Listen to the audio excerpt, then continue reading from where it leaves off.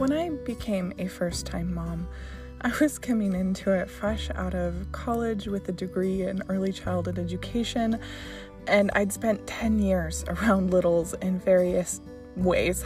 I had very few new mom hurdles because I'd been around kids so much already at nearly every age, and food was not something I worried about.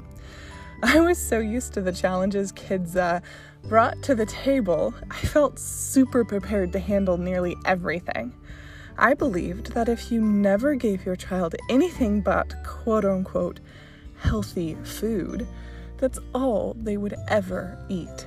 Picky eaters were made, not born, like, duh.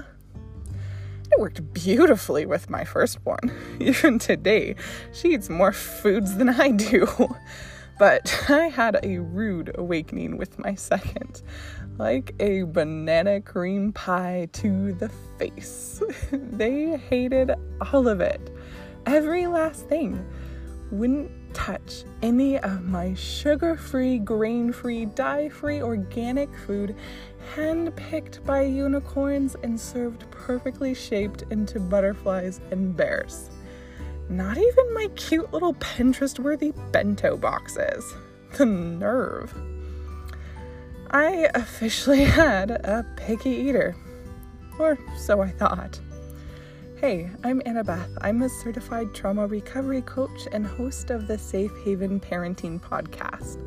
I help single parents raising children impacted by trauma find tools and support to raise compassionate, resilient, and thriving kids. Today, I'm going to talk about food challenges that are super common for children who've been impacted by trauma. I'll give you some of the current research as well as things that I've done to support this issue, and we'll also talk about labels we give to kids who are eating differently than we think they ought to, and what we can say instead of picky eaters.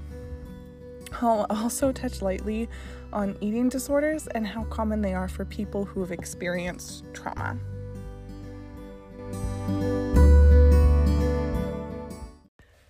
So, before we begin, I want to say two quick things. The first is that this episode is not about some diet that I think is the only diet you should eat. I'm not here to tell you what is and isn't healthy. I'm A, not a dietitian or nutritionist, and B, the diet movements have messed a lot of us up in the name of profit, often using fear or outdated weight metrics for their marketing, and I'm really over that. So you don't have to worry about food shaming or body shaming. This is a safe space from that. Secondly, this podcast is not here for medical advice. It is for informational purposes only. I do not provide food therapy, nor am I trained in that. Most of my research and knowledge is also around younger children and not teens. Please do seek out the help and support of trauma-trained professionals for food concerns. I held these long-standing beliefs about food. What was healthy, what wasn't healthy, and how to provide nutritious and whole foods for kids. And while well-meaning, and at the time what I thought was well-informed, it missed a few vital pieces of information when it came to kids and eating. Like many, I assumed that children who were picky eaters came from parents who were picky eaters. This is a damaging myth. It shames parents, for one, and it doesn't make space for the real reasons behind picky eating. It's just one more narrative where we look at kids who are bad and we blame it on bad parenting, and that's simply not true. The reasons children can struggle with eating can be anything from sensory sensitivities to digestive issues, to fear or anxiety, bad experiences that happened around food. And they can be from developmental norms, like just typical food shifts for children at different ages and stages. That's why some kids hate strawberries at 2, and within the year, strawberries are the best thing since sliced bread. But it can also stem from neurodiversity. Sometimes it's brought on by change, like a move or switching schools, and it can be temporary. Big changes like that can cause sleeping, behavior, and eating challenges that may seem out of character or like the child isn't acting their age. But as the household settles into normal routines and patterns, you see things begin to shift back into their norms. And heck, we do that as adults. When we feel stressed out, food is often comforting. We might change how we cook because we're too stressed to do it. Our own patterns of behavior as the adults shift when we go through hard things or stress. It's the same with kids. So,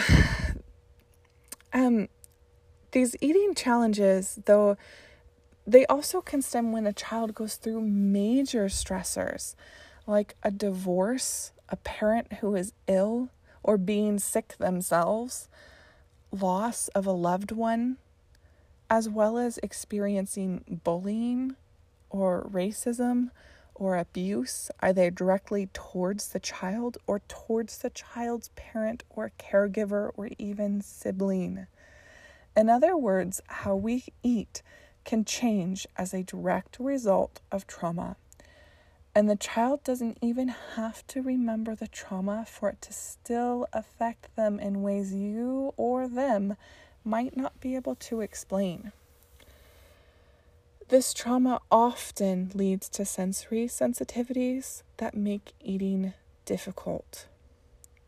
The entire spectrum of eating disorders are also super common among trauma survivors.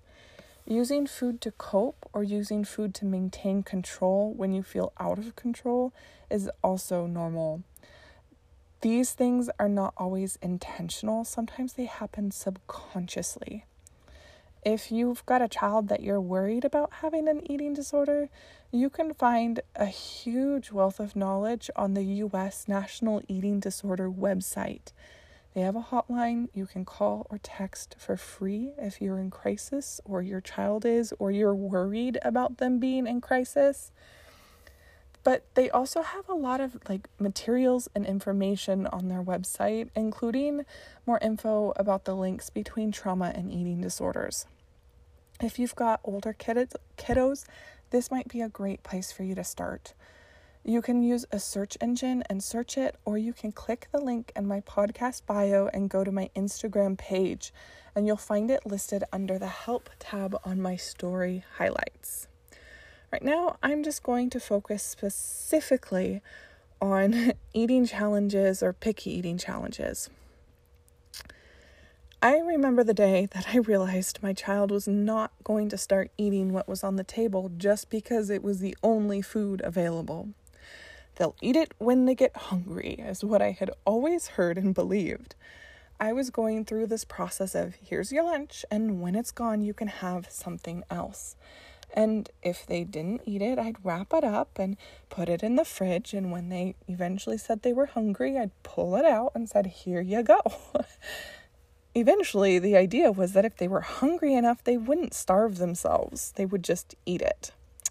Yeah, this is a myth. When my youngest was nearly 3, we were spending the summer in Europe, and we were staying in this little summer house on the coast of Denmark. The only bus ran twice a day, one way. And on the way back, it dropped you off 2 miles from the place that we were staying. So we had to walk the rest of the way. I had no other transportation at that point, and I was pretty sick, and we were running out of food, and up until that point, we'd been living on a staple of oven-dried chickpeas, hazelnuts, some fruit, meat, and I don't even remember what all else. But I'd become sick the day after we got there and hadn't made it to the store yet.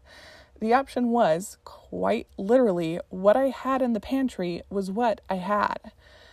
And he would eat nothing. He went nearly 3 days without a full meal, snacking only on the last of my raspberries and the last of the peanut butter and jelly. After the 3-day mark, when we finally made it into town, I had this hard truth moment where there was something not right about this idea that kids should go hungry until they eat what's given, and how unfair that was. So I stocked up on the foods I know he liked, and it spurred me on to re-examining my biases around food and kids and looking at the research. Here's the first thing I'm going to share with you about what I learned. The best way to say goodbye to a picky eater is to change how you talk about them. If you don't label them a picky eater, you no longer have a picky eater. I know it's kind of cheating, but it's legit. See, when we talk about kids' food choices negatively and label them things like picky eaters, even when we have neutral intentions, we introduce shame around food. This is important, especially for children who feel anxious around food. We want to talk positively about it because that creates safety, and only when safety is present can growth and learning take place, and they'll feel safe to branch out and explore other foods. Children who feel bad about themselves or their food choices will struggle to feel capable of making other food choices. So changing my picky eater was more about changing myself than it was about fixing him. So I addressed my own mindset. And I still struggle with this. I often catch myself saying he eats almost nothing, or he doesn't eat much. Instead, I'm learning to say he knows what he likes. He eats enough to fill his belly. He's selective. He's a great eater. It can feel scary to release our ideas about food. I know there were many times that I questioned if the research was really right.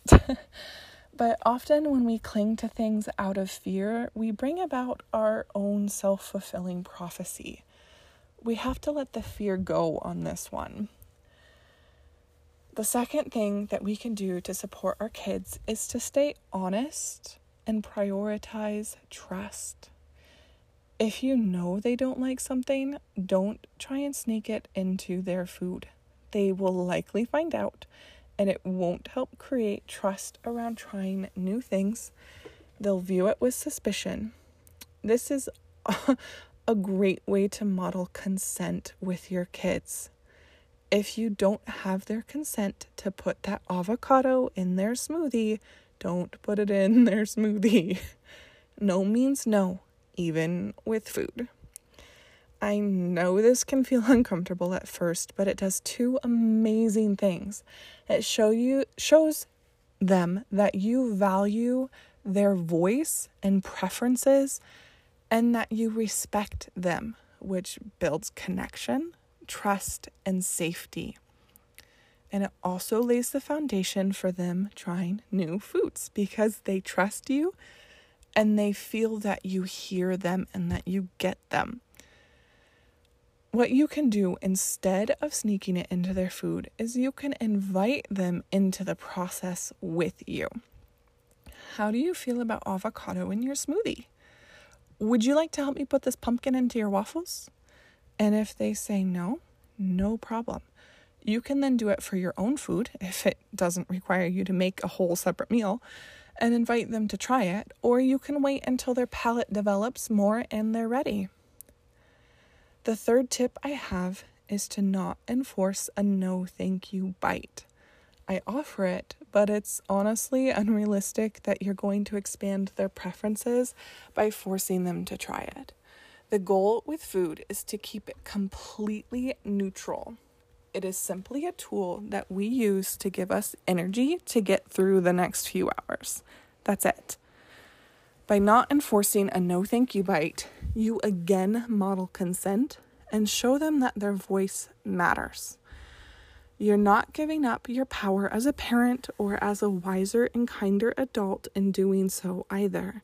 You're modeling collaboration instead of control, which makes many aspects of parenting actually much easier.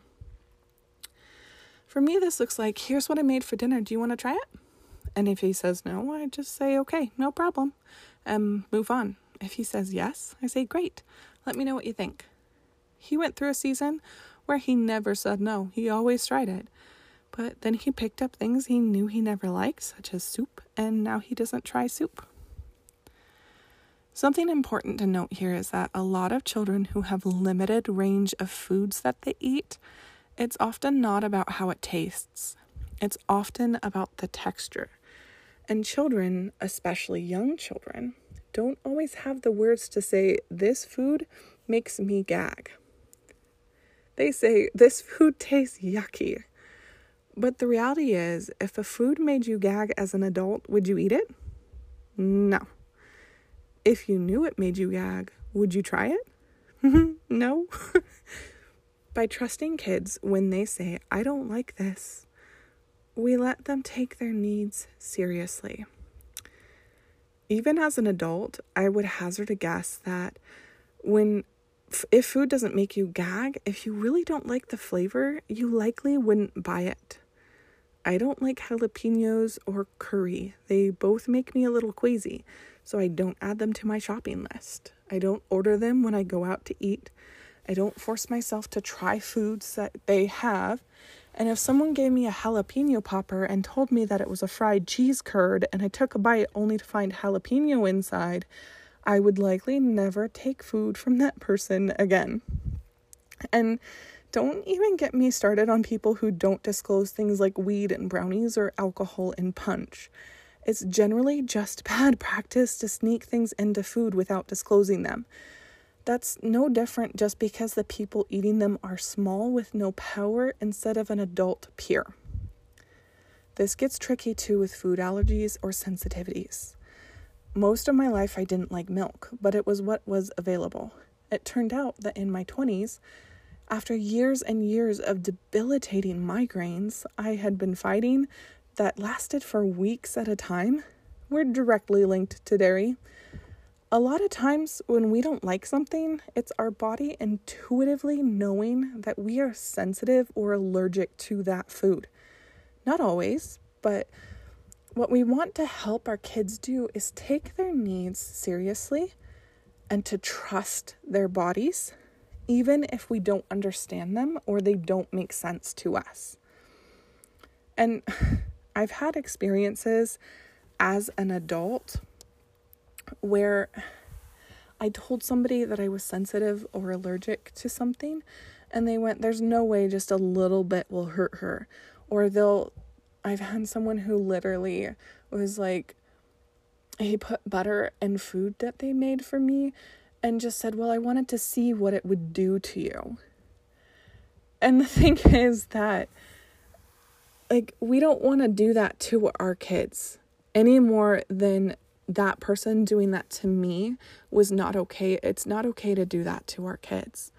Even if they don't have the words to communicate to us why that food doesn't work for them. When someone snuck that butter into a dish that they made me, I got knocked flat for a week. And I've had people do this to my kids who also can't eat gluten or dairy. Someone will intentionally give them something and I'll have a week with them having a rash or headaches or stomach aches, messed up sleep, the works, because someone thought, oh, well, their mom was just too picky and it's just fine. It's just a little bit. It's not okay to hide food in something because we don't understand why someone else has that need. We don't need to get it to respect it, regardless of how old the person is who's asking for that. Even if our intentions are good intentions can still have negative consequences. I know it can be intimidating when our kids don't like food much. We can also fight pressure from those around us who think we're just doing this whole parenting thing wrong. Gosh, if I had $1 for every time someone told me my child wouldn't eat junk food if I'd never fed it to him in the first place, I'd be a rich lady right now. But even if you're quaking inside, you don't have to respond to those people. You can still look at the research and decide to do or make whatever shifts you need to create the relationship with your children that works for you and that you desire. And if you're not able to do that yet, because it's just too hard, like, there's zero judgment here. This is a process. And while I'm sitting here delivering this podcast to you, I by no means have it figured out, and it was in no way something I changed just in a single day. It took me 2 years to break out of the diet culture I was in surrounding Whole Foods, and another 2 years to figure this stuff out. You're getting 4 years worth of personal development and growth in less than 30 minutes of a podcast episode. It's seriously okay here. It's never too late or too early to start. It's also okay to seek support if you have past pain around food that feels triggering. There are cycles around food sometimes, and we have to break them for ourselves before we can break them for our kids. It's all okay, I promise. You got this. Anyways, fourth tip. So the fourth tip is to serve tiny portions that let them get more if they need it. This is a quick and easy one, but weird truth, kids can feel overwhelmed by what's on their plate when it's too much. Even for my now 6-year-old, I sometimes will only serve 2 or 3 bites of whatever I'm serving, and I'll cut it up small. Not everyone needs small, but it works better for him, so I do. And kids who feel overwhelmed by their plate, weirdly enough, can actually go into the fight, flight, freeze mode. That overwhelm makes them feel unsafe, which makes them less likely to eat even their normal foods. And it's subconscious. They're not doing it on purpose. It's just like a weird internal response that they do. We can create food safety simply by serving mini portions and making second helpings easily attainable for them to dish up on their own, or have us help with that as long as it doesn't require to forfeit our hot meal. Fifth tip is to not use a reward for finishing their plate, like offering a favorite food or dessert. This, again, well-intentioned, can have the side effect of teaching kids to view their main portions as a chore or a negative. They may shovel down their plate to get to that treat and miss intuitive eating cues that tell them that they ate too much or not enough. It also makes sugar feel like a treat, which has been linked to creating sugar cravings or imbalanced sweets. It can also make dessert seem or feel like the holy grail. Instead, normalize sweet stuff within balance. If you offer dessert, offer it as a midday snack or at the same time as dinner. Just a portion of the meal, and let them pick and choose how they prioritize what's on their plate. Decide beforehand if there will be a second helping of the sweet thing, so you don't accidentally offer a reward by saying something like, "You can't have any more of that until you finish the rest of the things on your plate." Treat it the same as you would a green bean. Like, seriously. Keep all food talk neutral. Don't assign good or bad values to what you eat or what your kids eat. One time, my son went to dinner with someone, and even though I prepped this person ahead of time, he couldn't eat any of the food. They thought it was okay to force the issue, and my son was stuck at the table for over an hour with nothing that he could eat. His sister finished and was handed a popsicle, and my son was made to watch her eat it. "See, sis, she ate all her food and she got dessert. You could have that too if you just eat your dinner." All the while knowing he couldn't stomach the food on his plate. And he was cajoled, bribed, and shamed for not wanting his food. But it wasn't about him wanting his food. This set us back months of work. The goal of meals has to be first and foremost to create safety. And through safety, we see progress. Which leads me to tip number 6. Remove pressure, even subtle pressure, to eat or try food. This will decrease your stress load and increase felt safety and security. Children need to feel that they are pleasing you, regardless of what they can and can't eat. Don't tie their worth to their dinner plate. It develops security in their relationship with you. Subtle ways we can accidentally pressure kids with food is how we say things like cajoling or pleading or frustration and sighs or eye rolls, as well as using words like, your sibling likes it, won't you just give it a try? Or, you liked it last time, so I know you can eat it. Even, why don't you take a bite of what you don't like, then 2 bites of something you do? This also includes any discussion around body sizes, weight, clothing sizes. These things have proven negative effects on kids and adults. Keep discussions around bodies neutral. We don't want to use our power as a parent to unintentionally model manipulation, especially around food. This isn't always easy to do, and it can feel overwhelming if you're brand new to this idea. Again, there's zero shame here. We're all learning and growing and doing the best we can, and that's good enough. The 7th and final tip is to always provide a safe food that they can fill up on at mealtime.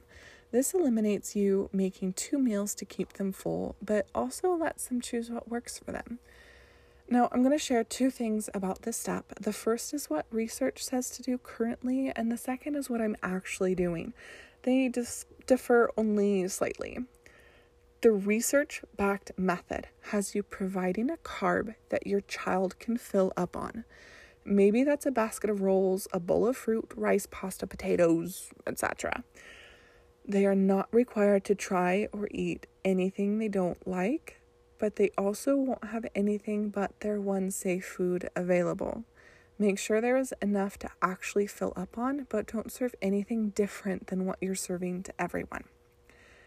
I differ on this slightly for 2 reasons. The first is that my kiddo really struggles without consistent protein. And in my work with kids, I have found this to be true for a lot of children.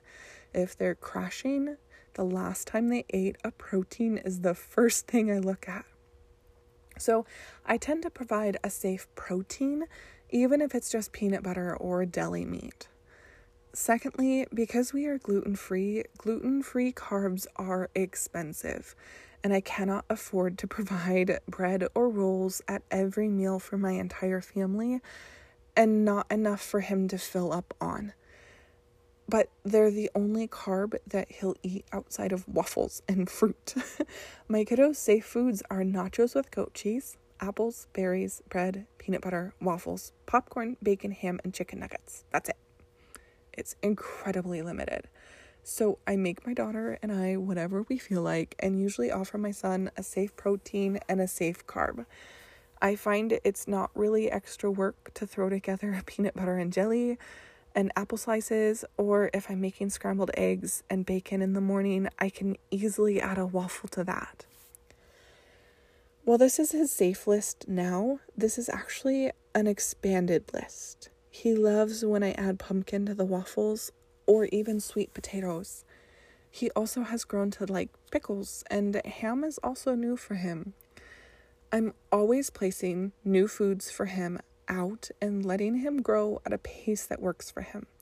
Life is hard enough as it is, and sometimes it's exhausting to not be able to just not worry about it. But I don't get to pick what my children's needs are based on my own convenience. I just get to choose how I show up for them. The thing about parenting hacks is that they don't all happen overnight. You can't start implementing these things. You can start implementing these things, but it might take months or even years before you begin to see change. And that change might be because of other things that you're doing to heal the trauma or the reason behind the food sensitivities, or not food sensitivity, but oh my goodness, the food aversions. There we go. The goal of this isn't to change your child.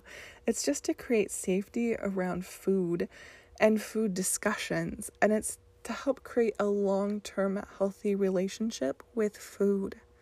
And we do that by removing pressure, trusting their no, and offering a safe food. Some families have success with letting their kids cook. And as the kids cook, they feel like they get control over how it's prepared and what goes into it. And that can oftentimes encourage kids to expand what they want to eat. You can even shop for produce with them and help meal prep. I've had a lot of fun doing these things myself, and my kids are great at choosing the freshest mushrooms at the store, even if he won't eat them. He's still learning about how to eat and prepare foods, and learning how fun those things can be.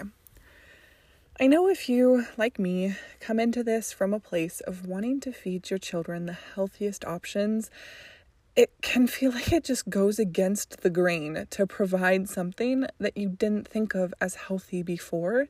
And I just want to reassure you that you can still meet a lot of your food standards following these tips. Even if the portions are different or what you're putting on the plate is a little different. Healthy looks different to everyone at different stages of their lives. My healthy 10 years ago is way different than my healthy now. Fed is still better than not fed. Chicken nuggets is still a protein. The more we can remove shame around food choices, the better our long-term outcomes are for both our kids and also ourselves. My bonus tip number 8, I don't like this, is a surface level expression. Kids don't always have the words to say what they mean, so we have to look deeper than what they're saying. I hate this, or I don't like this, may actually mean this needs salt. This makes me feel nauseous. The texture makes me gag. This upsets my stomach or makes my head hurt. I don't like the sound it makes when it crunches. The flavor or smell brings back bad memories. It's too big to eat easily. There's too much food on my plate, or the food is touching other food on my plate. The food is too dry or too wet. The food needs sauce. The food is too spicy, sour, bland, sweet, bitter. The flavor isn't consistent. Something changed that was unexpected. Like the peanut butter is now crunchy when it's usually smooth.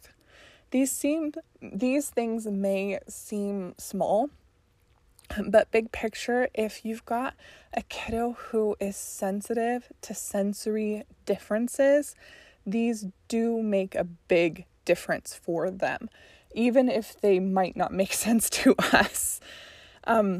Sometimes I can decipher the code and add a little salt or vinegar and it'll fix it, but sometimes I can't. The thing about these tips is that you're not aiming for perfection. You're just working with your child to meet their needs for food. If you would like more resources around this topic, I've really enjoyed the Kids Eat in Color on Instagram. She also has a website. It's a great learning resource. She talks a lot around these issues, and she has really great graphics to make it understandable.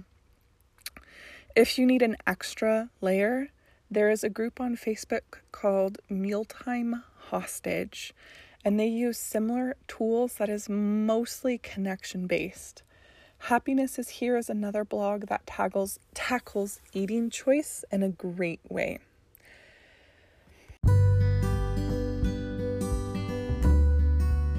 So a recap of the 8 things is 1, change how you talk about it and think about it. 2, stay honest and prioritize trust. 3, skip the forced no thank you bites. 4, serve tiny portions. 5, don't use rewards, keep food neutral. 6, remove pressure. 7, always provide a safe food. 8, decode I don't like this. I hope you found these tools helpful. I know it can be challenging and honestly exhausting, and I've often felt like pulling my hair out. A lot of kids have a huge variance in what they can and can't tolerate. Whatever you're dealing with, you are definitely not alone. Next week, we're going to talk about seeing beyond behaviors to understand what our kids really need. So if you liked this episode, be sure to leave me a rating and hit that subscribe button. If you want to work with me one-on-one, for the time being, I'm offering monthly coaching through a pay-what-you-can system. So I offer single sessions for a specific issue or a monthly subscription where we can really dig deep into trauma-safe parenting and trauma recovery. You can find out more by clicking the link in my podcast bio. I can't wait until next week's episode. It's going to be fantastic. I hope you have a great week.